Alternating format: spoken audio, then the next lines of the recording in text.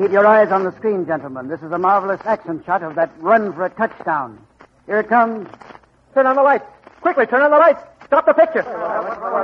It's the man in front of me. He's been stabbed.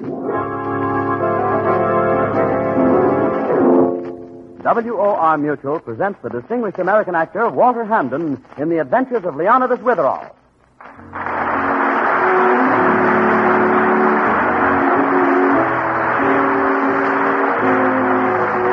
Leonidas Witherall's always getting mixed up in murder. Well, you wouldn't think so. He looks just like Shakespeare. It's his beard, and he's head of an important school for boys in New England. He also writes thriller stories on the side, the Lieutenant Hazeltine stories. And being headmaster of an important school for boys, Witherall is often called upon to preside at school functions, isn't he, Mr. Hamden? Yes. The class of 1925 has gathered for an alumni dinner on the Meredith campus. Although being the life of the party isn't exactly to Witherall's taste, inevitably he has been chosen as master of ceremonies, and inevitably, too, there's the horrible necessity of an after-dinner speech. Gentlemen, with us this evening are the members of that immortal backfield famous in Meredith's football history, the Four Killers. There's Dick Underwood, who's become a world-famous publisher. His magazines and newspapers are so numerous, I doubt if even he could name them all. I became a world-famous publisher, Witherall, yes. And how and why is a different story. The other three men here know that story. I hope Witherall doesn't dwell on me too long. Brings too many memories. It's very dangerous. Dick first got his start in the publishing world with Sam Graves, I believe. He and Sam were inseparable on the campus, co-editors of the Meredith Bulletin, and Sam always ran interference for Dick on the football field. Inseparable on the campus. Best friends in the world. Witherall doesn't know about that afternoon in Dick's office, that rainy afternoon 5 years ago. Get out, Sam. Get out before I have you thrown out. You'll see me, Dick. You sit right there at that fancy desk of yours and keep your mouth shut while I tell you something. I know just what you want to say. You've had a dirty deal. But what of it? You want me to sing hearts and flowers? No, I just want to tell you that when you forced me out of this juicy business of yours, I knew exactly what you were doing. I knew what was going on, but I needed the money, so I had to sell my stock to you. Is that all that's on your mind? I built every magazine you own. I stayed up till 2 in the morning every night for months, editing, developing ideas, and making up dummies. Why, it was through me that you got control of every newspaper you have. Well, you've no kick coming. I paid you for the stock. Maybe I have no claim in court. What I have against you is just a matter of ordinary human decency. That's more important. Maybe it is, in your scheme of things. You're wasting my time, Sam. I came back to tell you, Dick, that someday I'll catch up with you. You can't take 20 years' work from a man and then brush him off with a little check for a couple of shares of stock. I knew we should have had some sad music. You'll get your sad music. I'll see to that. I suppose that's your subtle way of saying you're going to get even.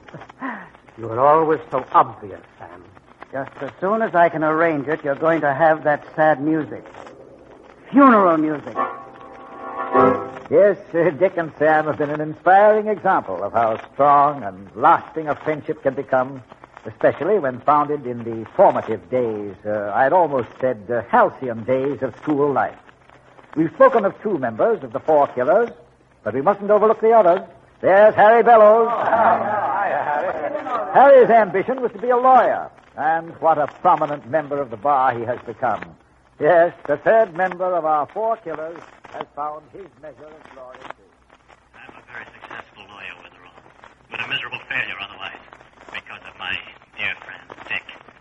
Dick Underwood, the giant of the publishing field. He stole Jeanette from me. Coming back from Bermuda, I remember so well, on the cruise ship, in this cabin. I tell you can't do this to Jeanette, Dick. We went all through that before I married her, Harry. You were supposed to be a very close friend of mine. We trusted each other. At least I trusted you. Now, look, I'm married to Jeanette now, and what happens between us is none of your business. Harry, I thought you'd be in here. Please, I don't know what you said, but it's hopeless. Just leave us alone, won't you? Have you been out on deck blabbing to him again about how I treat you? She doesn't have to. Anybody can see that she's a nervous wreck. I wanted to kill you when you first stole her from me. There isn't anything you can do, Harry. You're just infuriating yourself. And me. That's right. Tell him that again. Of course, Jeanette, you could leave me. I'd keep Dick Jr.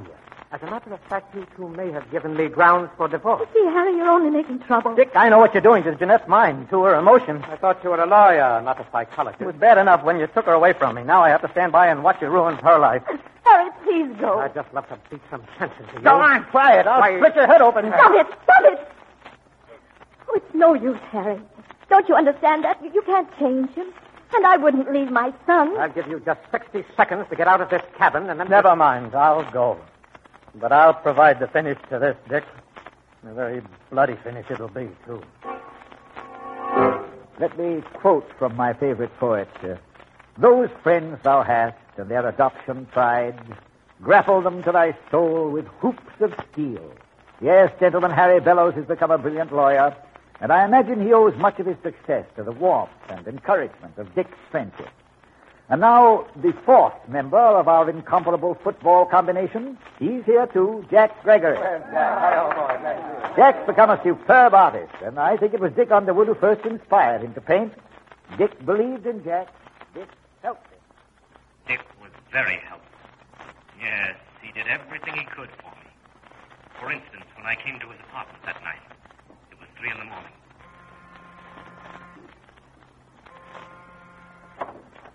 Dick, I'm awfully sorry to bust in like this. I know it's terribly late, but this is so important. What's the matter? You in trouble? It's my brother. May I come in? Yes, it is. You've met Tommy, haven't you? Yeah, I think so. About 17, isn't he? That's right. Our parents died when we were very young. I've had to work. I never had the chance to, well, sort of look after Tommy. You didn't come here at 3 o'clock in the morning to tell me your family history, did you? Give me a chance, won't you? Go on. Well, Tommy's kind of a wild kid now. Come on. Last night, he and 2 other boys stole a bracelet from the jewelry store. Well, your brother sounds to me like a plain, ordinary crook. At home, he hasn't had the right friends. A kid his age gets involved so easily. The gang would probably call him yellow if he didn't go with them on a job like that. What of it? What'd you come here for? I need money. Oh. The jeweler said he wouldn't prosecute if we pay for the broken window, a new lock, and give him cash for his insurance. The rate will go up, you see. Well, I'm not working now. I used my last cent to pay the rent. The whole thing comes to $100. Would you give it to me, Dick? I've got a swell possibility, a job that's coming up next month. Next month? You might not get a job for a year. We're in a depression, you know. $100 wouldn't mean a thing to you, Dick. But it'd keep my brother out of jail. Sorry, Jack, your credit isn't very good. I never thought you'd put it to me on a business basis. Well, you're asking for money, aren't you? That's business. You're not working. Probably won't get a job for a long time. I'm trying every day. Looks like a bad investment. You mean a boy's life is either a good cash investment or it isn't? Is that what you want to say? Now, please, let's not go into abstraction. You're asking for a loan, and I'm turning you down. If my brother gets locked up, he's through. He's licked. That's his business. Haven't you asked your other friends? Somebody maybe who's a little more sentimental? Most of my friends are broke. The loan companies turned me down because I'm unemployed. Mm-hmm. Well, I'm not going to risk good money just because your brother's a crazy kid without enough sense to keep out of trouble. The answer is no. All right. I won't beg. Oh, I'm going to bed. Dick, how about half of it? Would you give me a start, give me a chance? Say $50? If I wanted to risk 50, I'd risk 100. Good night, Jack. You'll forget about this in a few minutes. But I won't. I'll remember it as long as I live. And if my brother goes to jail, Dick, and comes out the way I think he will, you'll pay for it, all right. The hard way. Yes, Jack probably owes a lot to Dick Underwood. And Dick, in his turn, was inspired by Jack to dare and to do. I think the magnificent friendship between all the 4 killers is a symbol of the whole class of 25. Of course, while these 4 men were in the spotlight, we all know one other gentleman was in large part responsible for their brilliant record on the football field. Yes, in every game they played, they were supported by that sturdy tackle, Curly Foster. Hey, Curly, how are you, Curly? Curly Foster is the eminent Dr. Foster now. But I'll wager the good doctor hasn't forgotten the old days here at Meredith, the days of his comradeship with Dick Underwood. I haven't forgotten Meredith, no. Because it was here that Dick learned to despise me. Here that he planned his vengeance, a vengeance I didn't know about or expect until after I finished my internship. Then, that night in the executive office at the hospital... Dick. Dick, wait a minute. I want to talk to you. Oh, hello, Curly. What's on your mind? Sit down. I've been trying to reach you all week. Look, I have a dinner engagement. It'll keep. This won't take long. Well, what is it? Last Friday, I was dropped out of research. Oh, really? Oh, what a shame. Well, you can always go into some other field. I was dropped out of research on account of you. Me? Oh, don't be silly. What did I have to do with it? You're a director of this hospital, and what you say goes. I found out that you killed my appointment to work under Dr. Manson. I did nothing of the sort, old boy. I merely... You did it a cheap way, too. You didn't come out in the open and say you disapproved of me. No, you made remarks about me, about my personality, about my ability. You told a couple of rotten lies about me, too. And everyone believed them, because you're the great Magoo around here. Well, frankly, you do have kind of a jittery personality, Curly, and I didn't think that you were quite the man for the job. I became a doctor so I could do research. This is going to make it impossible for me to get into a research anywhere else. Oh, I'll never be able to live down being dropped here, and I can never in my life stop those stories. Do you know what that can do to someone trying to start out in medicine? Do you know I might as well take the 10 years I put into this and toss them out the window?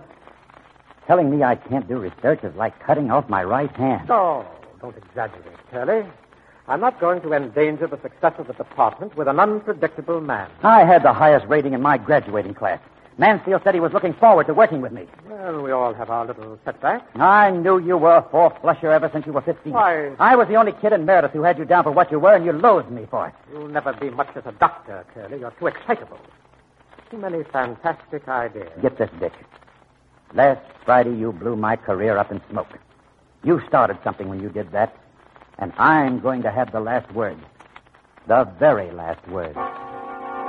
Yes, Dick was a director of the hospital where Curly Foster served his internship, and I'm sure that there he was a source of hope and real assistance as Dr. Foster began his life's work. Now, before we go on speaking of other personalities for you, from Sam Gray. You want to show the picture now, Mr. Witherall? Yes, Sam. Sam's not only been very active as a publisher, you know, but he's quite an amateur scientist and a photography expert. He has some motion picture scenes of the campus back in the 20s. Highlights of the 4 killers in action. Yes, I have the projection machine set up right back there. We can start at any time. Have you got the Digby game, Sam? Oh, you will see shots of every game we played, Harry. Well, I never knew that you took pictures, Sam. There are lots of things about me you didn't know, Dick.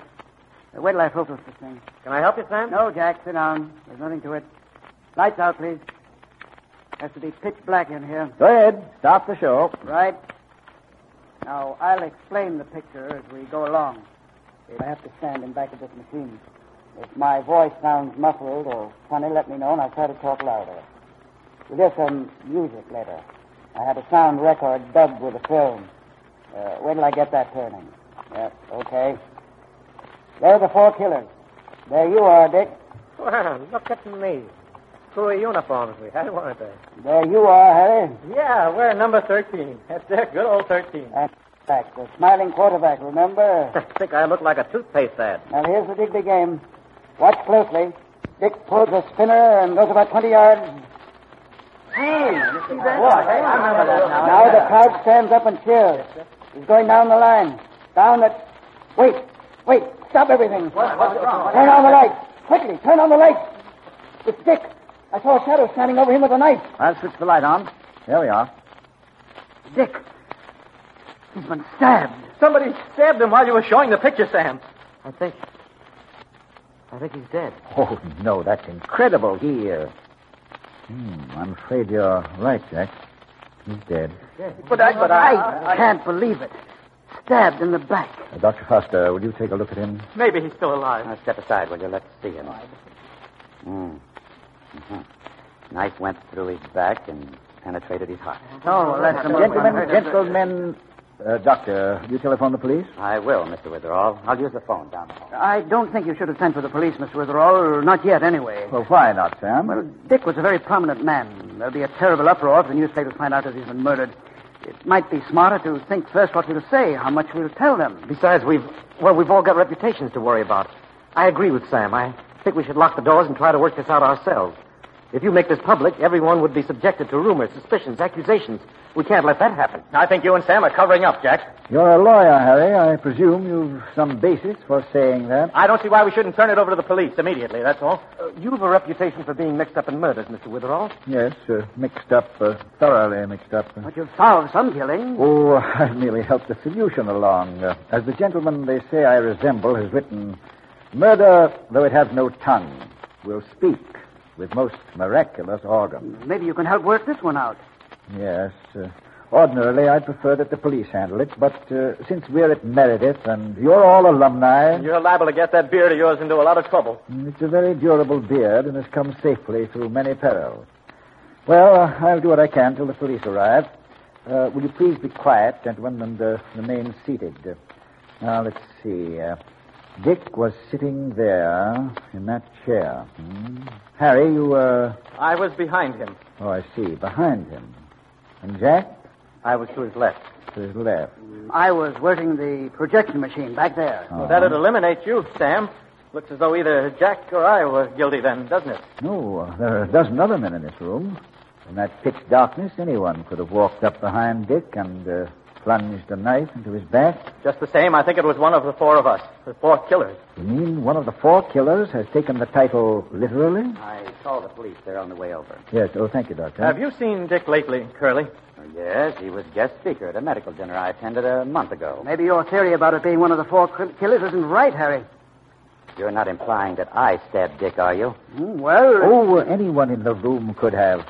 Harry, you seem rather convinced that Dick Underwood was murdered by one of the remaining members of the famous quartet. Now, look, Mr. Witherall. Everything you said tonight, about all of us, I mean... Oh, Harry, now don't start that. Go on.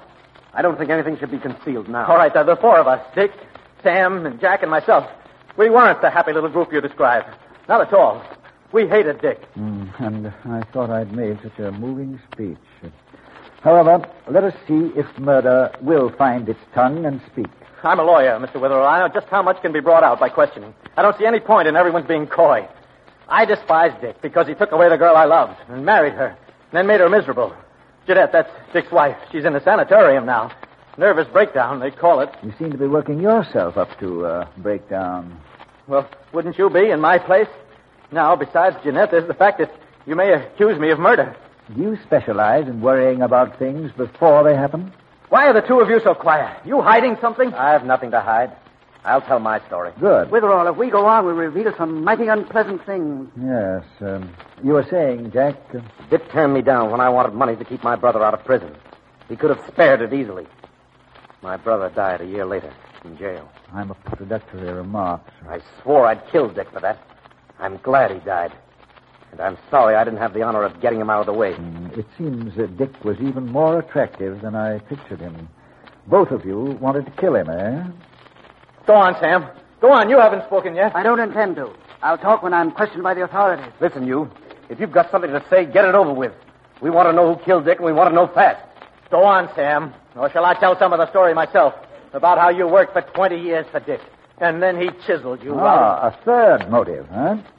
We're moving toward our objective faster than the four of you on the gridiron. Too fast, perhaps. Sam, I was thinking we should first show that film again. What is it? Oh, there's no sense to that. You want us to turn out the lights and give the killer another chance to murder somebody? Why, imagine the killer was after Dick. I don't think he's going to repeat the performance unless, of course, he was so dazzled by his first job that he feels obliged to provide an encore. Why do you insist on showing the film again? I'll only have to rewind it and go through a rigmarole. I want to see the film again because of something curious. What's that? While you were talking, Sam, in the dark, explaining the pictures, I heard a ticking sound. Well, what of it? Well, when the lights went on, I noticed there isn't any clock in this room. Oh, I don't want to run through that film again. It's a silly nuisance. Sam, run the film again. You don't think I had anything to do with the murder, do you? Why, I was standing in back of the projector. You heard me talking every second while that film was on. Run the film and stop stalling. Just because somebody heard ticking... I'm going to examine the film eventually. You might as well clear it up now. I'll put it on if he won't. All right, okay. I'll rewind it. Grease and dust all over my hands fooling with this gadget. You think that idea you have will lead us to the killer, Mr. Witherall? You? I mean, when the lights go out and we see the film, since you seem to be on his trail. Whoever killed Dick's liable to have a go at you. A go at me? Well, I'll have to take that chance. Well, all right, the film's ready. I'm not going to run the whole business again, just the first part. Sam, I'd appreciate it if you would run the entire sequence just as it appeared when Dick Underwood was stabbed. Okay. Lights out. Now, here goes. There are the 4 killers. There we are. There you are, Dick. Dick? There you are. You crazy, Sam. What'd you say that for? Dick's lying there dead. There you are, Dick. There you are, Dick. What's wrong with you, There Sam? you are, What are you Dick. talking that way for? The sound record is stuck, gentlemen, just as the film is. The sound record. Yes, if you'll turn on the lights, I can explain. Rotten luck, eh, Sam? To have planned your murder so successfully, so carefully, only to have the sound record stick. Sam killed Dick? I'll find the light switch. Wait. Here we are. Look at Sam. Look! Slumped over the machine. He's been stabbed. He's dead. Yes, the murderer did provide an encore. Oh, but look, It's Dick. I saw a shadow standing. It's Dick. I saw a shadow standing. It's Dick. I saw a shadow standing. Sam's dead, but I still hear his voice. I saw Turn a off shadow the film. standing. Stop the I soundtrack. told it. Doctor, same story? Same story. Stabbed in the back, knife penetrated the heart. Died in a split second. Seems to be the work of a pretty trained hand. Will you either accuse me directly or stop making remarks at my expense? How could Sam keep on talking after he died? Well, he was a very clever amateur scientist, remember? It's obvious he recorded his description of the film on that soundtrack. He had a double track, you see. One that would seem innocent enough when played, and the other was a recording he made of his own voice. He thought that would give him a perfect excuse. He could say he was standing by the machine talking, while actually he was creeping in the dark toward Dick to stab him. He had it all planned, you see, even to the point of discovering the murder he'd just committed. I'll turn on the sound. Listen to the dead man speak. It's Dick. I saw a shadow standing over him with a knife. It's Dick. See? What was that ticking noise? Oh, it happens very often. He made his record in a room where there was a clock, but he didn't notice it. He even went to the trouble of apologizing for what might seem to be a strange voice quality. Do you remember that? All that work, and he never got to kill Dick anyway. Or did he? No, confound it, I was wrong. Sam's elaborate mechanism took me up a blind alley. I seem to have been the true expert. I avoided the small errors as I swept on to the grand fallacy. Evidently, Sam started toward Dick, but reached him too late. The real murderer, who killed both of these men, got there first. And who is the real murderer? Well, when Sam was behind Dick, he bumped into the killer. Couldn't see him, of course, but he could touch him in the dark. Then the killer, knowing Sam had spotted him, took advantage of our second showing of the film to silence poor Sam. Gentlemen, I have a rather strange request to make. What do you want? Would you all remove your coats and pass them to me? We'll cooperate any way we can. Here's mine. Thank you, Doctor. Is this another tremendous idea like showing the film again? Another blind alley? I'd appreciate your coat, Harry. Well, all right. Here. Here's mine. Jack? Here's mine. All right, take mine. Now, that'll do nicely, gentlemen. What are you looking for? Yes, what's the idea? Well, if you look at the late Sam's hands, they're grimy, as he said, they're soiled, covered with grease and dust from operating the projector. It occurred to me, if he did touch the murderer in the dark, groping toward Dick, there'd be a spot on the murderer's coat from Sam's hand. Did you find a spot on someone's coat? Yes, I did. On someone. On who? The answer to that question. Okay. Who put in that call? I did. Those two bodies been moved, or were they just that way? Just that way, officer. Everybody in the room was around when they were stabbed? Yes. Okay. I got hold of Sergeant McCobble. He'll be here in a few minutes. Then we'll start the investigation. You don't have to. Mr. Witherall knows who committed the murder. Yes. Tell us, Mr. Witherall. On whose coat did you find the spot? Jack, yours. On Jack's. Mm-hmm. Watch him, officer. Officer, you've two dead bodies and the murderer. Rather a well-tied package, eh? Stay where you are, you.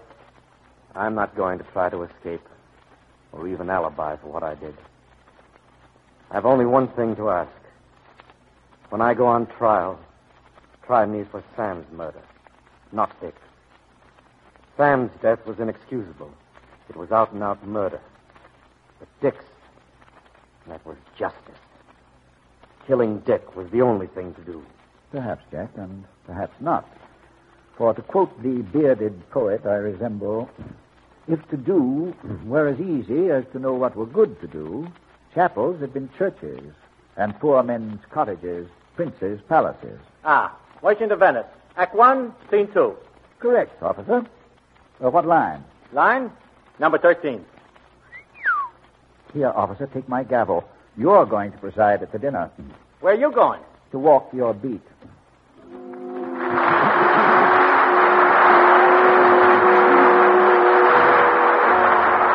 WOR Mutual has presented the distinguished American actor Walter Hamden in The Adventures of Leonidas Witherall. The character of Leonidas Witherall is from the mystery novels by Alice Tilton.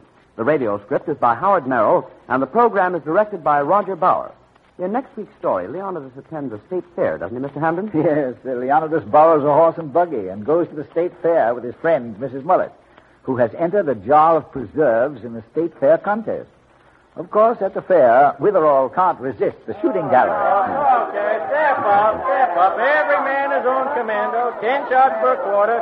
Try your skill. All right, mister. Take your shot. You paid your quarter. Go right ahead. What's the most difficult thing to hit? You knock off that little clay pipe and you get a box of delicious homemade milk chocolate. Watch me. Trifle. Why, what's happened? Look, you see what's coming from behind that target? Dripping onto the floor? That's blood, mister. There's a body behind that target. But I didn't know anyone was... You didn't, huh? We'll see about that. Mister, you just committed murder. Yes, at the state fair, Leonidas discovers the strangest, most unbelievable techniques for committing homicide. It's a very unusual story, and I hope you'll be listening next Sunday. And now, good night. If you live in or near New York, or if you're planning to visit New York soon, you're invited to attend a broadcast of Leonidas Witherall. There's no charge for tickets. Just drop a postcard with your name and address to Bill Shakespeare. That's what Leonidas' friends call him, Bill Shakespeare, care of WOR New York 18. We'll be happy to send complimentary tickets. Remember, simply send a postcard to Bill Shakespeare, WOR New York 18. The Adventures of Leonidas Witherall came to you from the stage of the WOR Mutual Playhouse in New York. This is Mutual.